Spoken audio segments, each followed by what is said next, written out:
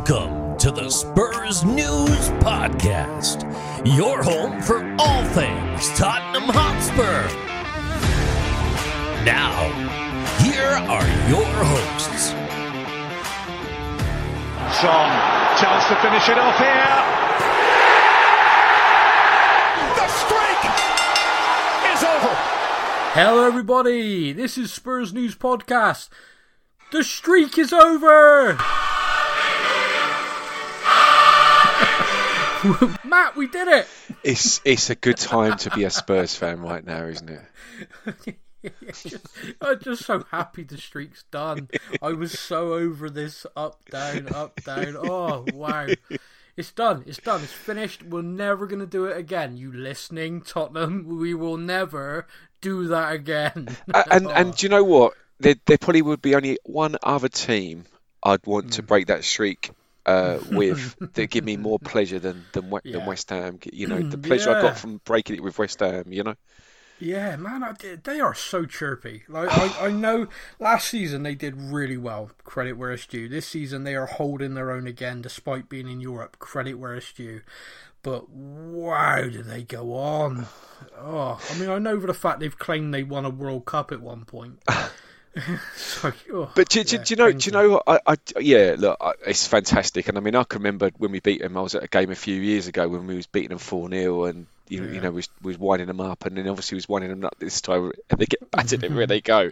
And you know, I was one of 58,000 fans singing it to them, and the pleasure, just knowing that they're all squirming in their seats because they're such a mouthy lot. They're so mouthy. They really are. Like, and honestly, any other fans? And they were silent as well in that game. They were really shut up. Like, I'm watching it and I can hear the crowd. I just all of a sudden hear this, chant of "Shall we sing a song for you?" I'm like, that normally comes from the away end. Yeah. Like, what the hell? Yeah, no, it's fantastic. Do you know what? It's one of those things where I didn't want to say anything before the game, and I was comfortable saying it afterwards, obviously, with the result. But I had a really strong feeling that Europa League game they played would have an effect on the game. And it did, because the second half, especially the second half, when we had this kind of lull, if you remember, kind of between maybe minute 60 to sort of 80, and it was like, for God's sake, Spurs, you're playing into their hands. They want this slow pace because they're shattered from Thursday, you know? And it just reminded me, I mean, I don't know what the stats are, but I'm sure that we never played that well after Europa League game. And I know they were at home, they played at home, and the travelling can make a difference. But it wasn't that proof, if proof was needed. It did, it did definitely remind me of us in that position. I mean, don't get me wrong. I appreciate. Look, I'd rather be in Europe than not be in it. I get that, right? I'd rather be where they are when it comes to being in Europe. They're just beating Seville and they're flying that. But it really has a detrimental effect on your you say normal in inverted commas normal season, you know, and you can see it with them. They were shattered. Like Antonio, who, you know, the guy just relies on his brute strength most of the time. I mean, he's not the sort of bloke that relies on his pace. But you could see that he was just dead on his feet almost from the first half, you know? Well, I think I think Tottenham, I think Conte, I think the team had that and they played a game because of that. Because one of the things I think we do well, if we get on the front foot, we can actually dominate the ball now, and I don't think we've been able to do that since Pochettino. I genuinely believe that. When we get on the front foot, we can now dominate possession. We don't always do it. There is a real... someone did a great tactical breakdown the other day, and the tactical breakdown basically showed that we were surrendering the ball, but it was absolutely on purpose, because you could see the way the team was setting up. So they would press in packs, and against West Ham, it's the first time I've seen this in a while as well. We were really pressing them, like 2 to 3 players going in, 2 to 3 players every time, which I think was just a case of they are going to get leggy in this game. They are definitely going to struggle against us. So if we've got a pace and we press them and we put pressure on from minute 1, if we can get in front, then we're onto it here. You know, we can really roll them over. And I mean, you were there. I personally felt watching it, we dominated that game, and their goal really was a lucky set piece. I mean, we should do better at these things. We definitely need to improve at these things. But other than that, I mean, I know they've had some shots and stuff, but Lloris, I don't think, never pulled a worldie, which, let's face it, he normally has to. At least one per game. Yeah. And I just didn't feel uncomfortable. I felt uncomfortable purely because I'm a Tottenham fan, but I never felt like they looked like they were going to hammer, get in the game. Because there are certain times we play teams, like when we play Man City and we're beating them, I'm fully expecting the game to finish like 5-2 to them. Sure. Because they are battering us. But in this one, it felt pretty good. I felt confident in the way we were playing. Yeah, do you know what? I don't know about you, but I felt quietly confident. You should never say that out loud, obviously. No. But I felt internally quietly confident. Yeah. The only time I had a little wobble, I think, during the game was, I don't know if you remember, around about the 85th minute, they get a corner. Yeah. And I just remember saying out loud to Seb, it's just a game. Just remember that it's just a game, okay? If this one goes in, it's just a game. Yeah. Because I was thinking, knowing Spurs, I need to control that myself. yeah, knowing Spurs, this is going to go in 2-2. Their mouthy lot are going to go mental, and it's like we've just thrown away a comfortable game here. That's all I kept thinking. So obviously, when and funny enough, I think Lloris saved that the second time round, and that was his goal kick that led to Sonny's goal. So we went from please don't let this be 2-2 to like 2 minutes later, oh my God, we're winning 3-1, which is probably why that noise level you heard was just me and the rest of us just so relieved.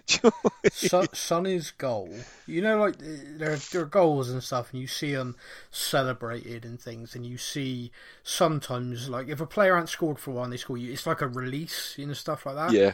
Sonny, that was his second of the game, but the release, I think, you saw from him and the players was that this streak crap was done. Yeah, do you know what I mean? It was sure. like, you could almost see that had become a real, for us as fans, but for them as players, it was a clear issue. And when he scored that third goal, his reaction was incredible. Yeah, sure. But the whole team, and then you just got to watch it. Have you seen Conte Cam yet? Yeah, I've got to see Conte Cam. I actually enjoyed that more than the game. Sometimes, when you know the result, it's the best. Yeah. He loses it. And when they subbed Sonny, and Sonny's walking up with the pair of them, oh man, that was... Again, it's just a pure emotional release. You could see it, and I think the stadium went. Yeah, such a relief. We'll cheer in a minute. We're just kind of just gonna sit here. I just remember, just gonna bask. I just remember looking after the third goal went in, and when everyone calms down, I just remember turning around, looking at the guy behind me, and I'm like, I can't. How do I survive being a Spurs fan? They just put you through. Like it's that emotional stress, isn't it? Like it's more tiresome than physical stress. I mean, I'd happily lift boxes all day and feel less tired than I do watching 90 minutes of Spurs play. Yeah, man, that's fair. That's fair. I do think Spurs fans take years off all of our lives. I'm just going to put that out there. It's so it's a relief, and don't get me wrong, it was happy relief, and but I'm like, geez, I can't, and my body aches because I've just been tense for the last. I mean, what would it been? Yeah, It'd been the entire second half. You don't even realise you're doing it. You're holding yourself rigid. I finished watching, I can't remember what game it was, ages ago, and I finished, and I was like, oh wow, everything feels tight. And I stood up and was like, oh gee, all my muscles, what the hell? I feel like I've been at the gym, and I realised I was literally had fists. I'd made fists in my hands. I had literally, I was so tense watching it. I was like, oh wow, that's not good. There's probably a lot of therapy hours needed to sort that out. Exactly, yeah. Not quite as many therapy hours as I need to stop looking at bloody throw-ins, because of course in this game there was a foul throw. Oh yeah, do you know what? I said when that happened, I said to Seb, I'm like, how much do these guys get paid, right? I know. I said, Seb, you know how to take a throw-in, right? And you're 9. My only thing I'd say is that sometimes repetition, you do just completely. I remember I used to be quite critical of people working in retail. People at retail and they're doing their job, and they say, oh, that's £1 and something, and I go, oh, I've got the 5p, and I'd watch them look blank, oh, now what do I do? Yeah. And I used to think to myself, God, how thick are people working in these jobs that they can't work out, that they just give me £1 back? This is awful. I then did that job for a while. Your brain goes numb. Man. It's literally the tilt. You're literally, the computer says no. and someone will say to you, oh, I've got that. And you're just like, Don't do that to me. Don't do that to me. My brain's got to wake back up. I am in like my favourite place right now. Don't do it. Yeah, so with that, I just think it's the same thing. I think you're so into the like, oh, okay, just get the ball back on. Yeah, it's a foul throw. Yeah, why was it? Because you basically hopped, you idiot. But of course I noticed that, shocking that it was. But one of the things I want to talk about the win, which I want to talk about Sonny, because I said on the podcast a little while ago that he's heavily linked with a move to Bayern Munich, and I was concerned that his head had been turned because his performance, it looked like he was just lacking something. His first goal, he did the shush thing, and someone screen grabbed it and sent it to me and said, "Shut up." Yeah, I don't think Sonny was aiming it at me. No, I don't think it was me. It was aimed at. I think he has a thing with West Ham fans, which is well documented. However, one, I'm not alone in thinking he doesn't look quite right, but two, I wasn't like I was digging him out. I was just like, oh no, he doesn't look quite right. He doesn't look quite himself. It's just an observation. Yeah, trying to find a reason. Yeah. And even in the game, like, he scored 2 goals. Could have had a hat trick. Obviously, one was an own goal, but he was there to put it in if the cat kicker hadn't, which we'll come on to. I love the guy. He is just so pure joy for me, and I love him in a Tottenham shirt. And I want to see him win stuff with us because there's certain players at the club, Hugo Lloris, Harry Kane for one, Sonny, Eric Dyer. I want to see them in pictures that I'm going to treasure forever. Like, I've got the 91 FA Cup winning team still pictured, and I know those faces. They're like etched in my mind. I want a picture of those guys holding something. Do you know what I mean by that? It's kind of like there's like their time at the club. I'd love that, so it's sort of like stamped forever. I'm gonna remember forever anyway, but I just would like that.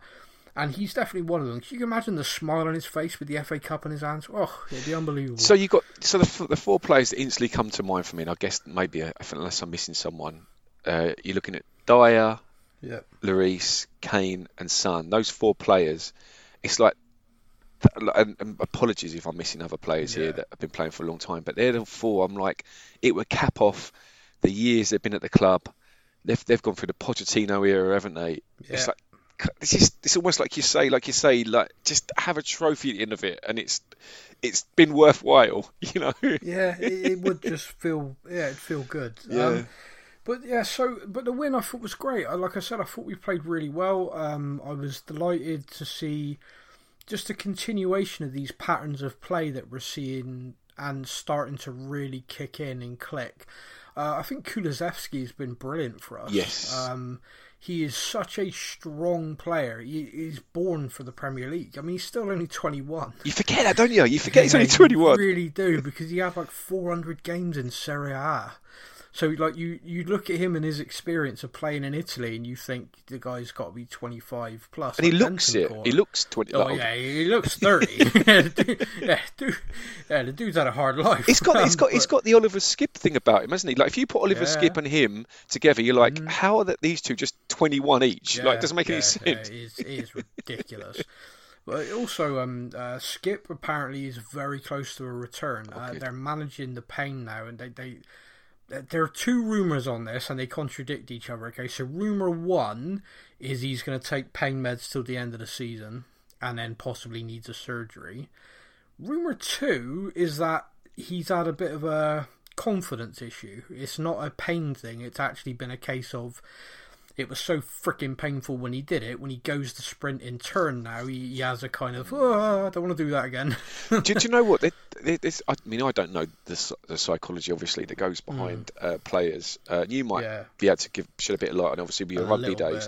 But, there's got to be something in there. You've only got to look at, I think, Sessegnon. Sessegnon's a player who, I think his injuries have really knocked his confidence, Oh, massively, because it feels like every time he gets a run a game, something goes wrong. That's got to play in your mind. It's got to be like, even when you're playing well and playing games, your brain's got to be going, oh, no, what now? Like, every time you go into a challenge, every time you hit a deck, you're like, oh no, please no. It's got to play on your mind. I mean, for me, I had the stupidest injury thing ever in the history of the world, I think. I broke my right wrist, right? So in rugby, the ball goes to ground, you try and claim the ball back, and I put my hand on the ball, and as I've done it, someone has stamped, and I broke my wrist. That's my right wrist, okay? It was the first game of the season. So I had a surgery to fix it, and everything was fine, and I've rehabbed, and I've got to the end of the season. The last game of the same season, I come on to play. So I played the first half of the very first game, and I've come on in the second half of the very last game. To call you Carl Walker-Peters, mate, won't we? Yeah, exactly, yeah. And the ball's at the deck, right? And the closest hand to it was my right hand, but because of what happened, I didn't do it. Right. But I reached with my left hand. Exactly the same thing happened with my other wrist. Oh, mate. Both my wrists broken in the same year, doing the exact same thing. Ridiculous. But do you think after that season I ever did that again? And I'll tell you, the answer is no. Yeah. It was like, if I'd moved my right hand at the end of the game, it would have been fine, because the ball would have come in before anyone else got there. But because I went, oh no, can't do that again, and then but realised I had to get the ball, yeah, it was ridiculous. But after that, no, never. Yeah, sure. But yeah, so it does play a massive part, and it does play an issue. Confidence is huge. It's another thing with Sonny. Perhaps Sonny's had injuries this season. He done typically. Sonny's always fit, but there's a couple of times this season he's carried a few things. He's had a groin problem, so it could be that. It could be that he's kind of shaken by that. But the links to Bayern Munich are true. They're definitely there. You don't have to look far to find them. Apparently they're preparing a significant offer for him. So. If he's not going. I don't think Sonny's the sort of player that'd say I want to go. I think it's an issue for the club. You look at it and you go, if you were going to sell Sonny, when would you do it? The reality is, as a club, could you stomach losing Kane and Son in the same summer? Probably not. And of course the reality of Harry Kane is he's on international duty at the moment, so of course he's talking up leaving like he always bloody does. Every time I forgive him, he goes and does an interview and I just want to slap him. To be honest with you, he hadn't said anything wrong this time, in my opinion. He got asked the question, he just said, I'm focusing on the end of the season and who knows what will happen after that. Of course, as a Tottenham fan, I want him to go, no, that's done, that was last year, I'm happy, just bugger off.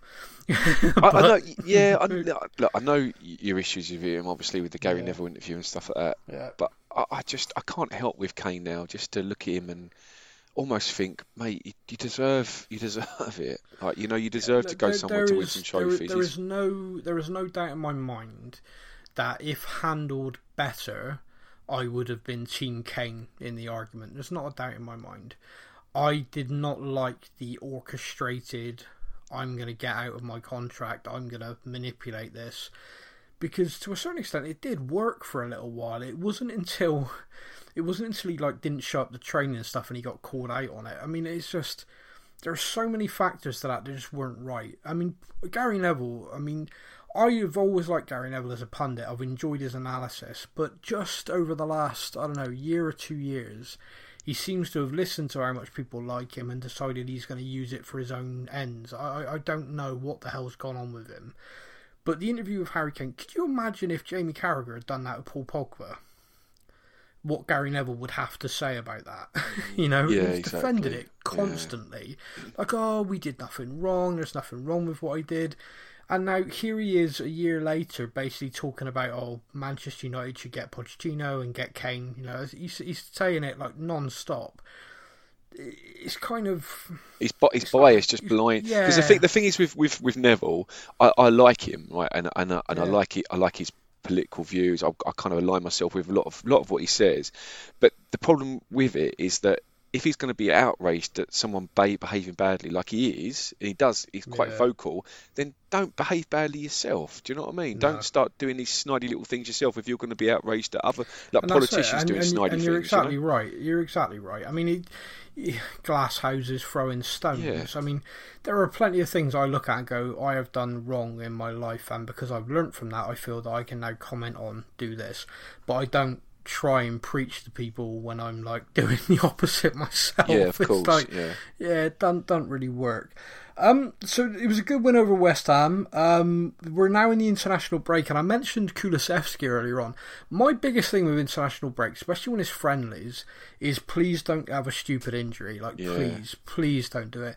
And I'm watching the games last night, and I see Kulusevski has basically been cracked in the face and had an egg growing out of his cheek. It looked nasty. It looked really nasty, and I hope he's okay. He did carry on, which is a whole other debate for me in head injuries in football. But he carried on. I'm hoping that's a sign that they don't think his cheekbone's broken or anything, or his eye socket, because it looked nasty. Have you seen it at all? I haven't. No, I didn't. I wasn't even sure where it happened. Yeah, no, Kulusevski. It looked nasty. It was a real horrible injury. If you've not seen it, everybody, go look it up. I will. Unless you're squeamish, don't look at squeamish things. So at the moment, everyone's ticked the boxes. One of the things that happened in the internationals last night is Wales won their game 2-1, thanks to 2 goals from a certain Gareth Bale, who once again was being quizzed about how the Spanish press treat him and stuff, and once again I think he answered it quite succinctly, without letting him off the hook, which is nice. None of this, I don't read it, he just went in 2-footed, good boy. It raised the debate again. I saw it quite a lot amongst Spurs fans, so I'm going to raise it with you. Is there a space with Antonio Conte for a Gareth Bale to come in, do you think? No. No, that's my thinking as well. I don't think he'd work with him. No, I just think that Conte's a bit like, he needs players a bit like how Pochettino needed players, which are young, very look, Bale's a luxury player, isn't he? And especially his age now, he's a luxury player, isn't he? And Conte's system just doesn't allow for luxury players. Look at Ndombele. Could don't get me started on him. He's on loan at the moment, and he's did really well there for a couple of games, and now he's hit his little comfort zone, and just he ain't even getting picked for him at the moment. No, anyway. I know. Obviously, he's still a player in Ndombele, isn't he? But I know we've talked about him quite a lot, but the guy just it's just his attitude is just wrong, and it's waste of talent. Yeah, it is absolutely utter waste of talent. That guy, I've seen, honestly, in all the years I've been a season ticket holder, he probably is the best. He's got the best ability of anyone I've ever seen, and that's including the opposition I've watched on the ball. But his attitude is just awful, and like you're saying now, if he's letting himself down at Lyon, he's an idiot. He's an absolute idiot. You know, it's such a shame. He's an idiot. I agree. No, I agree with you. Yeah, it is aggravating to watch someone throw stuff like that away, all the God-given talent under the sun. Completely. Yeah. So yeah, it's an intriguing time, like the international break. So we'll see that. Hopefully, we'll stay completely injury-free and we'll come back. I did see that Bukayo Saka, Arsenal, returned because he tested positive for COVID, which again raised that little thing for me around Arsenal getting that game against us postponed. I've quite enjoyed the little war of words that is developing between Conte and Arteta. Arteta's been moaning about fixtures and stuff like that, and Conte's basically laid it into him a little bit about, I don't want to hear it from you. You know, you have no right to voice this crap because you know you played the system. Literally, the rules were changed after Arsenal screwed us out of that game. Now, I have said ever since that game got postponed, I have that sinking feeling in the pit of my stomach of lasagna gate again. Do you know what I mean? Like, we'll both be going for 4th spot. We'll both be there. It'll all be on that game. They'll arrange it like the Wednesday before the final game, and we'll all know whoever wins that, no matter what happens in the final game, will finish 4th. Do you know what I mean? It'll all be on it, and we'll go into it. And the week beginning is like, oh yeah, Tottenham have had 5 players test positive for COVID, but because of the fixtures, they can't possibly rearrange it. Do you know what I mean? I can just sense it. Given what's happened, it's like it's building. It's like when you see a player give away a corner needlessly, you know they'll score. you just know it. Sam, I was having a really good day, mate, until you just give me that scenario. Like, Yeah, honestly, but- you've just but you- completely killed my vibe. But do you know what I mean, though? Do you know? Am I alone in that? Like, Yeah, just- it's going to you sort of- happen. You see it and you think, "Wow, I know the script. This is I've gonna lived happen." this. I've lived this before. I swear, like Deja I'm stuck in the vu, yeah. Matrix, and this is a glitch once again." Obviously, I hope it's not that. I mean, it's one of those things. Like, you go into one of those games and you lose that game, it hurts and it's painful. But if you lose a game of football, you lose a game of football, and you have to take that on the chin that you weren't good enough. When you go into a game like that and it's been set up the way it has, and something like that might happen, that's the painful scenario for me. Like, Lasagna Gate was painful. Oh, it was because horrible. it felt it was injustice. It Yes. was real injustice. Pedro Mendes goal that wasn't at Old Trafford, well, it was a goal but wasn't given. Those 2 points that were taken from us, and that was enough to get us over the line. That so much stuff. That's the painful bits. The injustice stuff is the painful stuff. Losing a game when you've not played well enough hurts, but you move on from that pretty quickly. The other stuff, not so much. So my hope is that at least we get to a point where when we do go head to head, it's irrelevant. At least, Yeah. yeah, it's yeah. So I find it interesting that the fixture's still not been arranged. There is this little rumour going around that we're the ones playing silly buggers with that. It's a little bit of revenge, I think. Good, yeah. Yeah, a little bit of kind of like they're saying, "Oh, we'll play it this day," and we're going, "Nah, can't do that. We're washing our hair." Because there's this little thing, right? Now, this won't happen because it's not in anyone's interest for it to happen.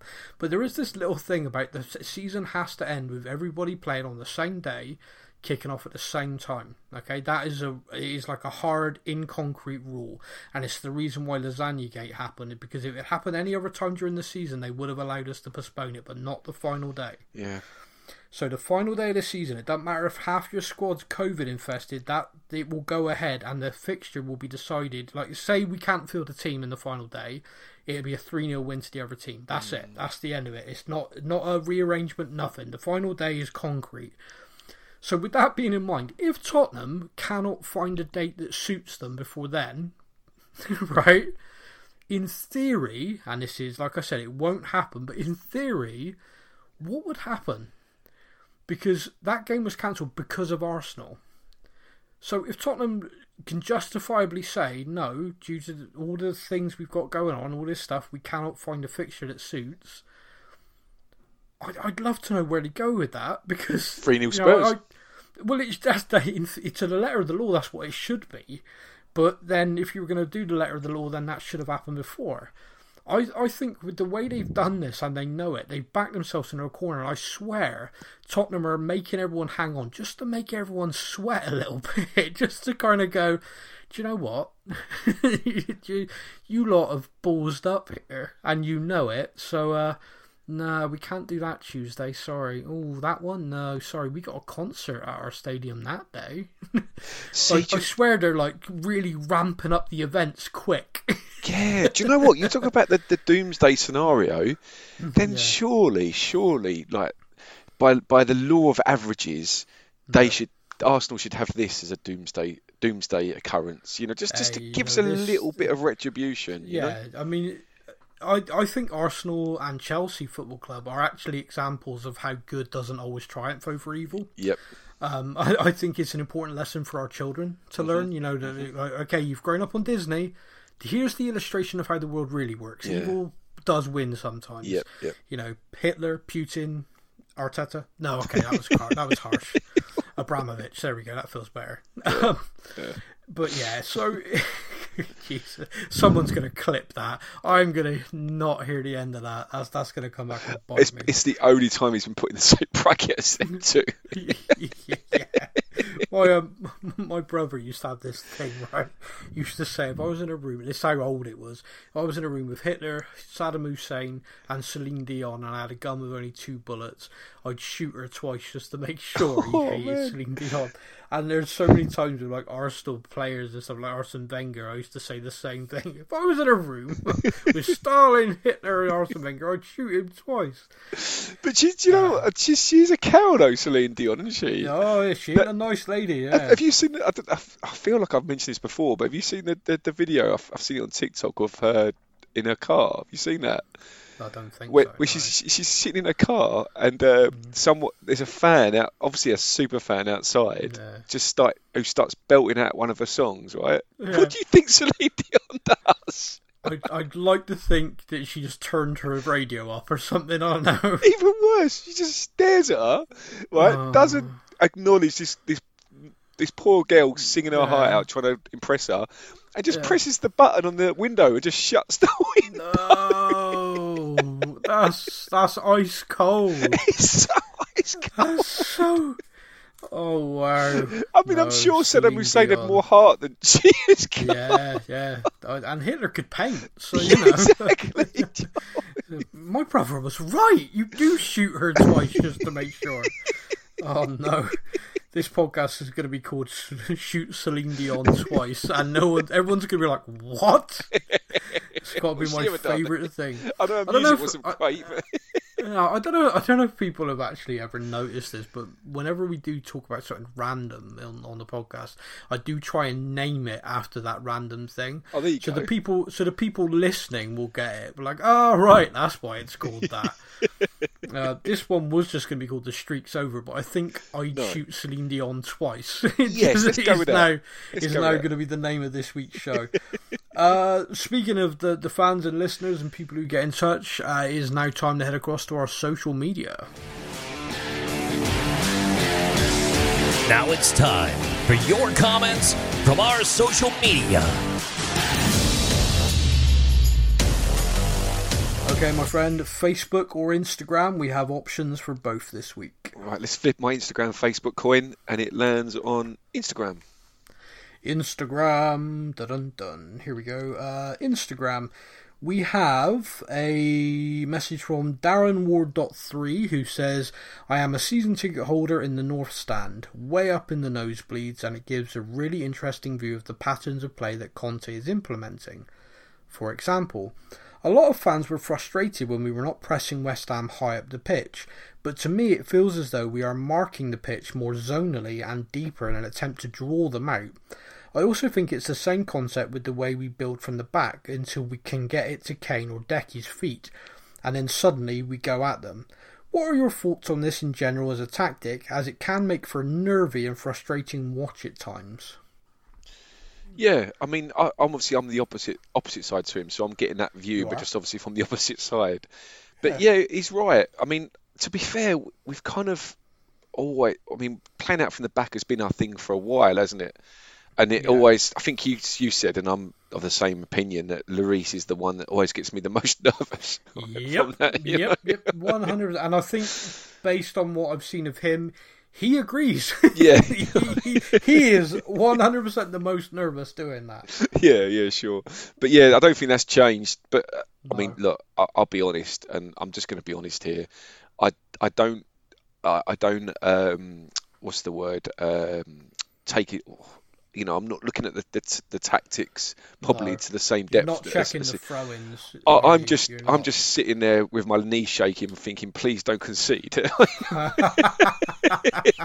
Well, that knee shake has helped us several times. I tell you, it's interesting because Jose Mourinho kind of implemented this counter-attack tactic with us, and it worked really well until teams figured us out. There is a massive difference between Conte and Jose in setup, not just formation-wise in the use of the players, but also in the fact that we vary it, and nothing can illustrate that better than the goals scored against West Ham. Because when West Ham tried to press us high, Lloris kicked long. Think of the goal. Literally, it's 1970s Wimbledon. It proper it's a was, long wasn't it? ball from Lloris, Kane flicking it on, drawing two centre-backs. Yeah, and Kane and Son running in and scoring past the keeper. It was literally Route 1. It was the definition of up, have it! And, see what happens. But that was planned. That was something that, because you don't just naturally do that in a game. Kane doesn't naturally just go for a flick on, and Son doesn't magically just sprint in off of every single thing. You know that is a variation that can be employed in the game. Now, we try and play it out from the back, but this is the thing. Under Pochettino, everything was played at the back. Like Pep at Man City, their whole philosophy on football is we bring a team onto us and we are so good we pass through them, and because we brought them on, that creates space. That is their whole philosophy on football, and that is how they will play all of the time. Jose, I don't give a crap about possession, don't give a crap about the stats, I just want to win the game. The only stat that counts is goals, so we will play the way to score goals, and that is we will just surrender the ball, and the minute we win it back, we go. That's it. We're like a coiled spring. Under Conte, it's like sometimes we'll play it at the back, sometimes we're going to kick it long. You cannot set against that. Yeah. You cannot have a preset kind of, well, it's Tottenham, we know they'll do this. And that is really helping us. Because, like I said, Jose's start with that tactic was phenomenal. We were top of the league. Yeah. But then every team in the country went, okay, Southampton played a high line against them, they got destroyed, we don't do that. Okay, they're going to go long, they're going to do this. Okay, we'll just put 3 on Kane. You ain't going to get the ball. Yeah. Sonny's going to get marked out of the game. No one else is making the runs. And as soon as they stopped that, as soon as they stopped Kane and Son, who still had great seasons, by the way, but nothing like the start they had, we struggled. Yeah. With Conte, you can't do it. No. Because if you go really hard on Kane, or really hard on Sonny, Kulusevski is coming, is playing great. Lucas Moura's not done a lot wrong this season. Lucas Moura still, every cameo he makes is good. Steven Bergwijn came off the bench, as we all know, against Leicester and won us that game. You know, there is a real firepower, and a lot of it's coming down to the way he has us set up. So yeah, I think it can be nerving. It can be difficult to watch at times when we do surrender the ball. But like I said right at the start of the podcast, one of the things I am seeing us do now is dominate the ball, which is, that's like the best of Pochettino and the best of Mourinho coming out in our football right now. Yeah, sure. Which I love. The next one on here is the Johnny Stark. Think Dyer was robbed of a spot in the England team? ? Surely his current form is better than the likes of Maguire. Mr. Stark, I owe you an email. I apologise. You emailed in and I've not replied. You are the poor sucker that emailed in and I read it and went, oh, I'll reply to that later. And here we are. You can verbally reply. So. Yeah, sorry, mate. But yeah, the fact that Maguire, I find that difficult. One thing I'd say is Maguire tends to play well for England in internationals, even when his form for Man United isn't the best. But at the same time, when you're picking a squad, I don't understand how Dyer didn't make that squad. When you look at the England defenders that have been picked, I don't get it. Yeah, personally. I don't either. Dyer's form under Conte has been phenomenal, hasn't it? He's like a absolutely. And he admits it. I mean, he had an interview recently and he said, like, I'm playing the best, most consistent football of my entire career. And this is a guy that, you look at those Pochettino seasons, and I know he wasn't playing centre back then, he was playing more as a defensive midfielder, but yeah, you can see the consistency now, and I know poor old Maguire gets bashed all the time. Like, honestly, Seb, I'm in tears when we talk about, like, when we take the mickey out of Maguire. And I know, look, Maguire's a professional football player. I think the problem with him is that he's a decent centre-back, but he's just not 80 million, is he? And really, is he even Man United quality? Is he what they're looking for? No. When you look at Romero, who, by the way, was just like fantastic against West Ham, as he always is. Yeah, he is a lot of fun to watch. There's a lot of critique about Romero, but I just love the guy. Honestly, he is fantastic. And the fact that we paid half of what Man United paid for Maguire for Romero, it's just like, you can't. I mean, there's even the talking about TikToks. It's have you seen it? The Harry Maguire TikTok. There's a sound that people use. I don't like battering people, and he's English, isn't he? And when he's playing for England, but I think part of the problem with him is just how much they paid for him and stuff, and he is prone to just wally moments, isn't he? I think Man United want to play a certain way that isn't Maguire. Maguire, like Hugo Lloris, isn't playing it at the back. He may feel like he is. He may think I'm a good footballing centre half. He's not. He's an English centre-half. Yeah, good in yes, the air. there you go. Offensive and defensive. Good at blocks, putting his body on the line. Don't have him play football. Like, you put him next to a ball-playing centre-half, tell him to give it to the other one, everything's simple, and focus on the good parts of your game. All of a sudden, he looks like an 80 million defender. There you go. Like Rio Ferdinand and Vidic. Ferdinand, phenomenal football player. He looked like majestic at times on the ball. Vidic, not so much. Yeah, but of course. Together, brilliant. He's a good example for us, Dawson and King. Like Perfect example. Yeah, and I mean King, the guy he could play anywhere, couldn't he? He could have played anywhere. Yeah. I mean, obviously he played centre back with Dawson. Dawson was more your Maguire, like you say, your old fashioned centre back. You know. Yeah, win it in the air. Good on the challenge, good at blocking. Yeah. But you ever took King away, Dawson didn't look as good. Absolutely, and I feel a bit bad now because I feel like I'm comparing apples and pears now, comparing Maguire with Romero. But I guess the point that was made was Dyer with Maguire, and I think. Dyer is a really good defender, and he's an intelligent lad and an intelligent player who is England experienced. He went to the World Cup, scored a winning penalty in a shootout for England. Yeah. Why he's not being considered for the squad, given the build-up towards another World Cup, is beyond me. You'd want to take him. With his experience, with the form he's in, I don't get why he wouldn't get picked. Can I just say as well, I know... just mentioned the World Cup quickly. I know you did mention the fixtures yesterday, the games yesterday. Yeah. Just very, very briefly, just say how mental was it that Italy have been knocked out of another World Cup to North Macedonia? Wow. Like, honestly, I saw the result yesterday, and you just think like, what? That's wrong. They got there in the wrong way. Yeah. It's mental. Bizarre. You don't qualify for World Cup. You win the Euros, and then you don't qualify for the next World Cup. Yeah. When has it ever happened in the history of?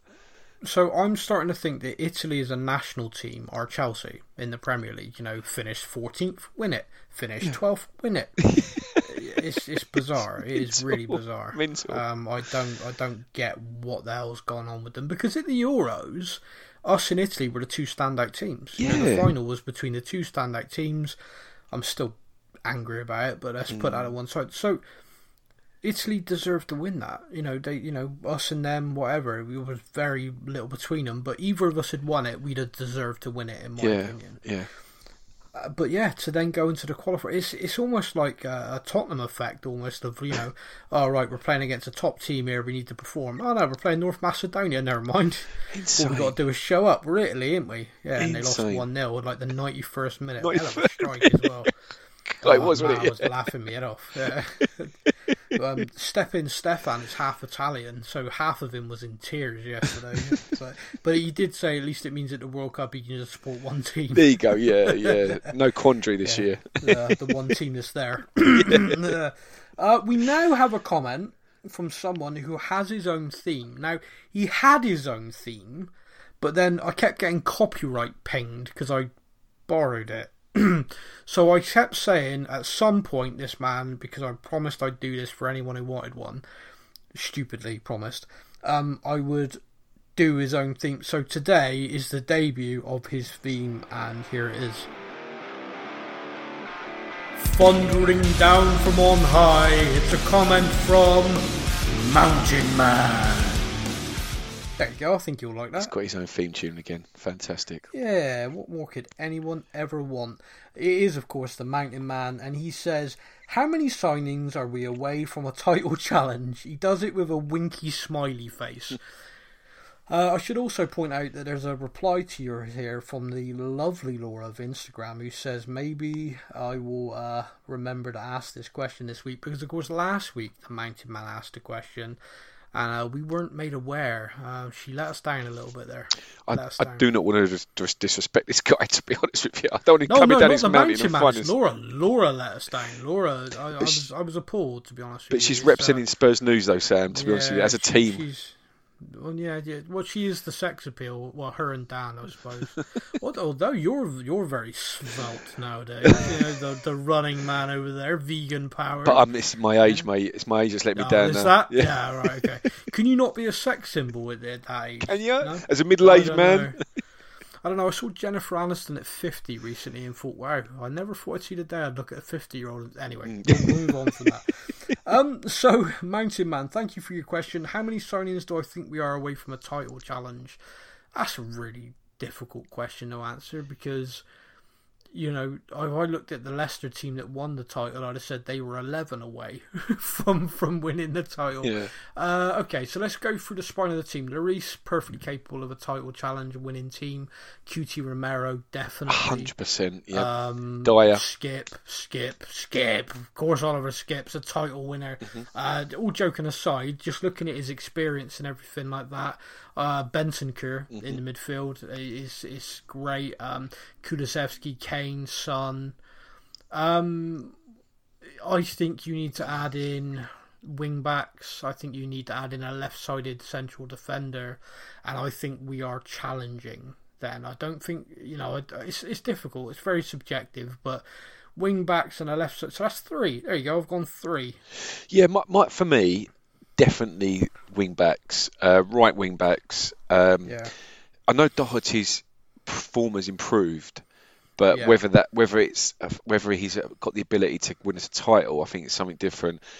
Emerson Royale hasn't settled. Not a wing back. Yeah, hasn't. Yeah, there you go. I know he's been playing that position.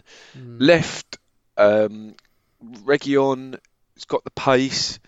Yeah. Whether the final delivery or the final shot lets him down, Sessegnon still... He again doesn't look comfortable as a wing back. No, Sessegnon, if he can get his confidence back, but you're right, the spine of the team's there.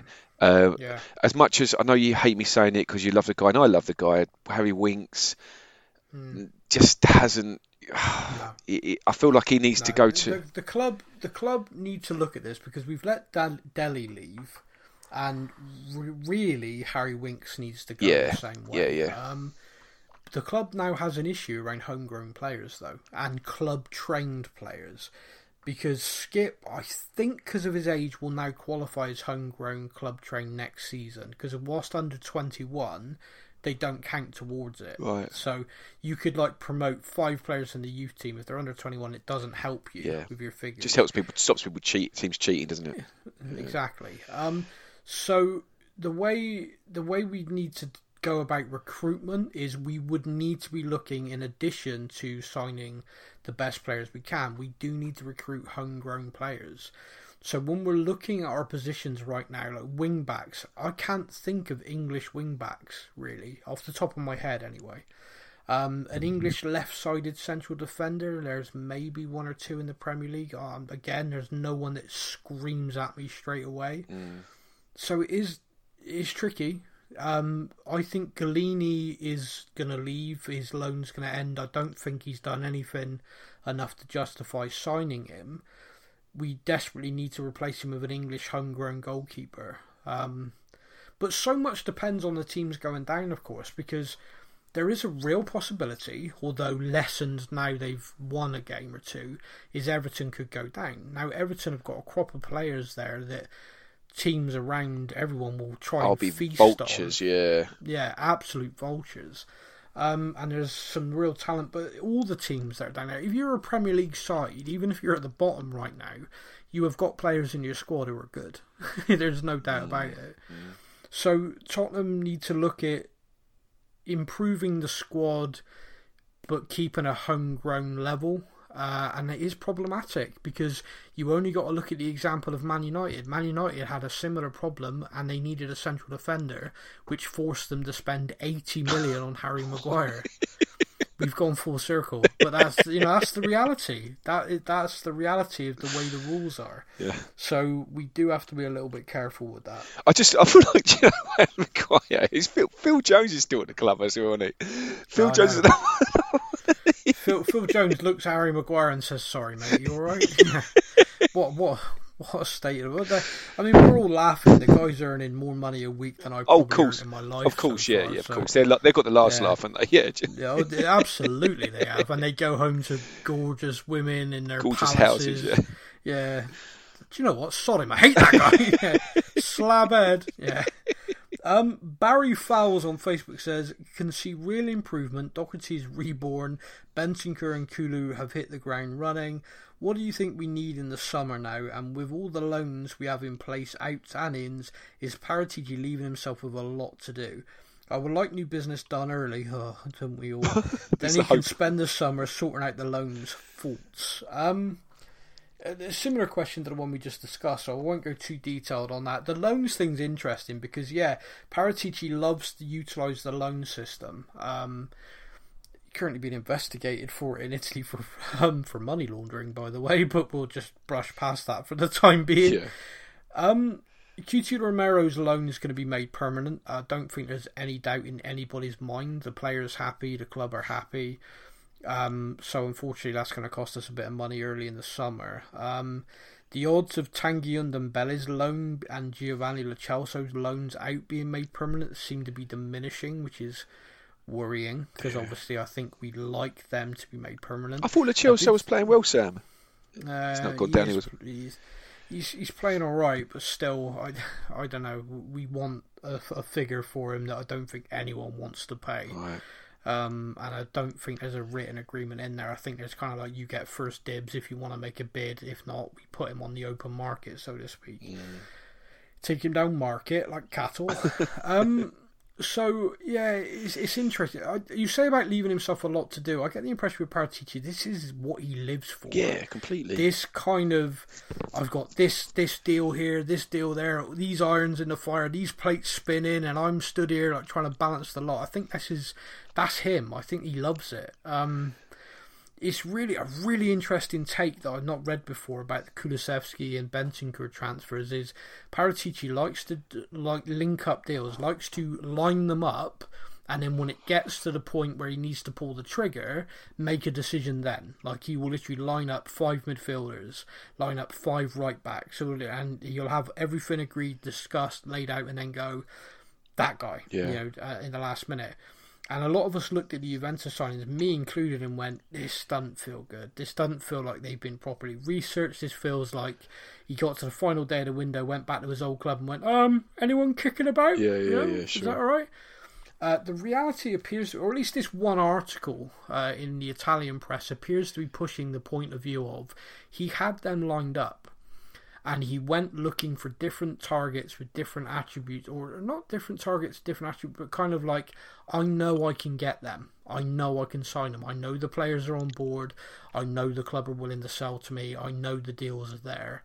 So I'm now going to look around to see if there's anyone with a different profile that I could possibly get, and which would be better. If I can't, then I pull the trigger on these and I bring them in. I think us as fans are all delighted with the improvements they've made to us as a team. Bentancur is the closest player to a Modric type I think I've seen us have in a long time. He is the player that I thought Harry Winks was evolving into. His calmness, his ability just to keep the ball moving, and his work rate is incredible. He is just everywhere all the time, and whilst he does things simply and effectively, it's a joy. You see him, it's really impressive. Yeah, and the thing is, this is the thing. So Matt Doherty is a good example of someone where he'll get into a position and you think, right, you're wing back now, go forward, run with the ball, and he passes back. And I think probably Winks was a bit like that. Whereas with Bentancur, he's always looking forward. He's looking forward, isn't he? He's like spread it, get the attacks going. Yeah, he is a player who looks very comfortable in the position. But also, you got to come back to this coaching thing about Conte. Every time Bentancur gets the ball, or every time Harry Kane gets the ball, our wing backs go. If you next time you watch Tottenham play, whoever's playing wing backs get on their bikes because the players know I'm on the ball. Look left, look right, because they will try and find space for me. So I have always got an out ball that is moving forward. Kane gets the ball.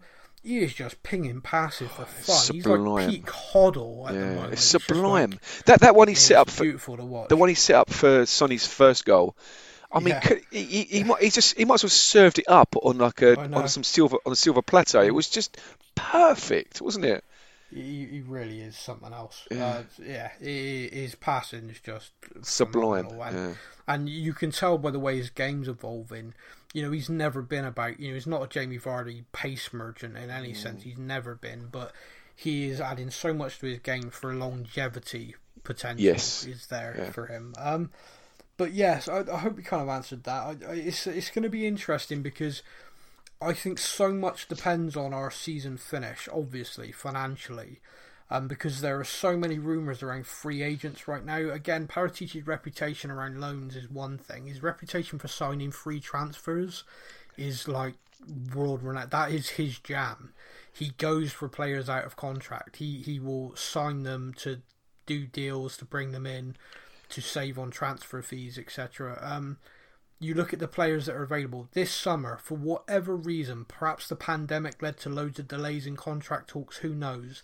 The talent that is leaving, that is available, I think second to none. Yeah. I saw, typically you see a out of contract 11 and you look at it, oh, that's a good 11. Yeah. But if someone said, okay, now make another one, they couldn't. Yeah, sure. Yeah, I saw the Sun online did 4 teams and I recognised every player in each team. Yeah. I was like, wow, that's not, you got like Pogba, Dybala, the names, they just keep going, Mbappe, just like, and I know all of these aren't targets for us, but it is going to cause such a massive knock-on in transfer activity. Real Madrid want to sign Mbappe. If they bring him in, Real Madrid have got no interest in retaining the 5 or 6 players they've got with 1 year left with others, because they're going to be about to be paying this guy a ridiculous salary. Yeah, sure. You look at Bale's out of contract, you look at Isco's out of contract. These players who for years have just been kind of fringes. Bale, I think if Wales qualify for the World Cup, Gareth Bale is motivated. Yeah, sure. Someone is going to sign Gareth Bale and do well out of it. There's so much. There's so much there, so much interest in the summer. Regardless of where we finish, we're going to have to be busy. But if we manage to somehow grab the Champions League, then my optimism's kicking back in again. Mm-hmm. And Vanessa Cap says, will Antonio Conte stay for another season? We are getting there. Again, see how the season ends. I think he has made it clear now publicly that when the season ends, he intends to turn to the club and say, right, I want to win something next year. To do that, I need this. Yeah. And if the club go, I can't afford it, he'll walk. Yeah, I don't blame him.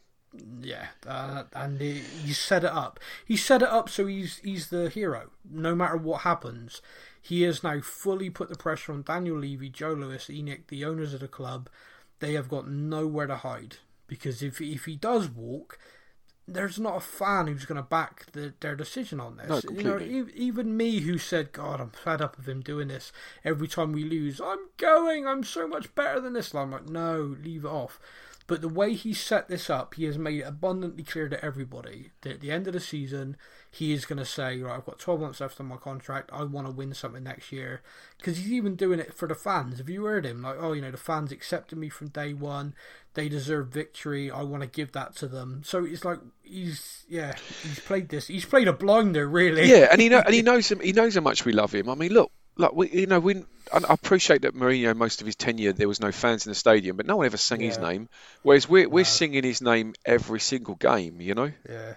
Well, Jose's up. Yeah. Tom Perk says, when Hugo goes, who is a realistic long-term replacement? Who do you two think we'll get?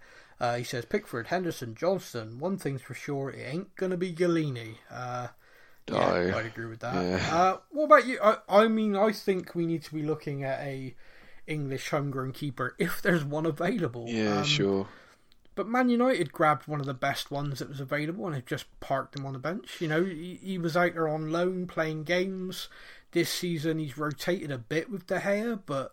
Well, you talked earlier about Everton getting relegated. And if they do get relegated, Pickford's going to go because he's an England international. He can't afford to be playing the Championship. So, our last goalkeeper who was England number 1 was Paul Robinson. Yeah, and that was when signed from a relegated Leeds. Yeah, of course, yeah.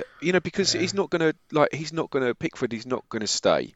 He knows he can't stay because if he stays, he loses England's position, So, but could we bring him in with Lloris still at the club?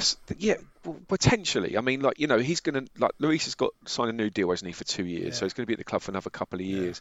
But I mean, that's I mean, Lloris, when he signed that contract, did make it abundantly clear one of his functions is to find the next keeper. Yeah, sure. He very much said in that interview, he sees this as he's signed this deal to be a part of the team to help the club transition to life after Hugo Lloris. Yeah, sure. What's that like?